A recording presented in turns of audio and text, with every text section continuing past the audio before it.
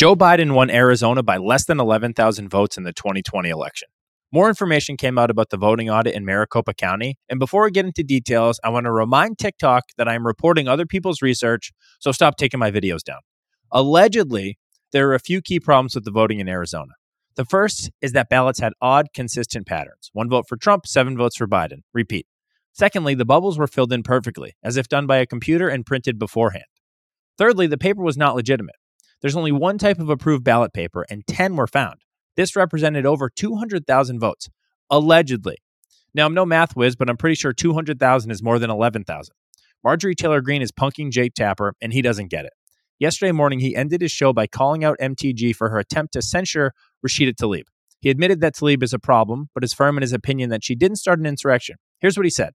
It might be a bunch of folks with whom you disagree. It might be a bunch of people you think are misguided, acting in a way you don't like, but that is not an insurrection. Jake, I think you're missing the point here, buddy.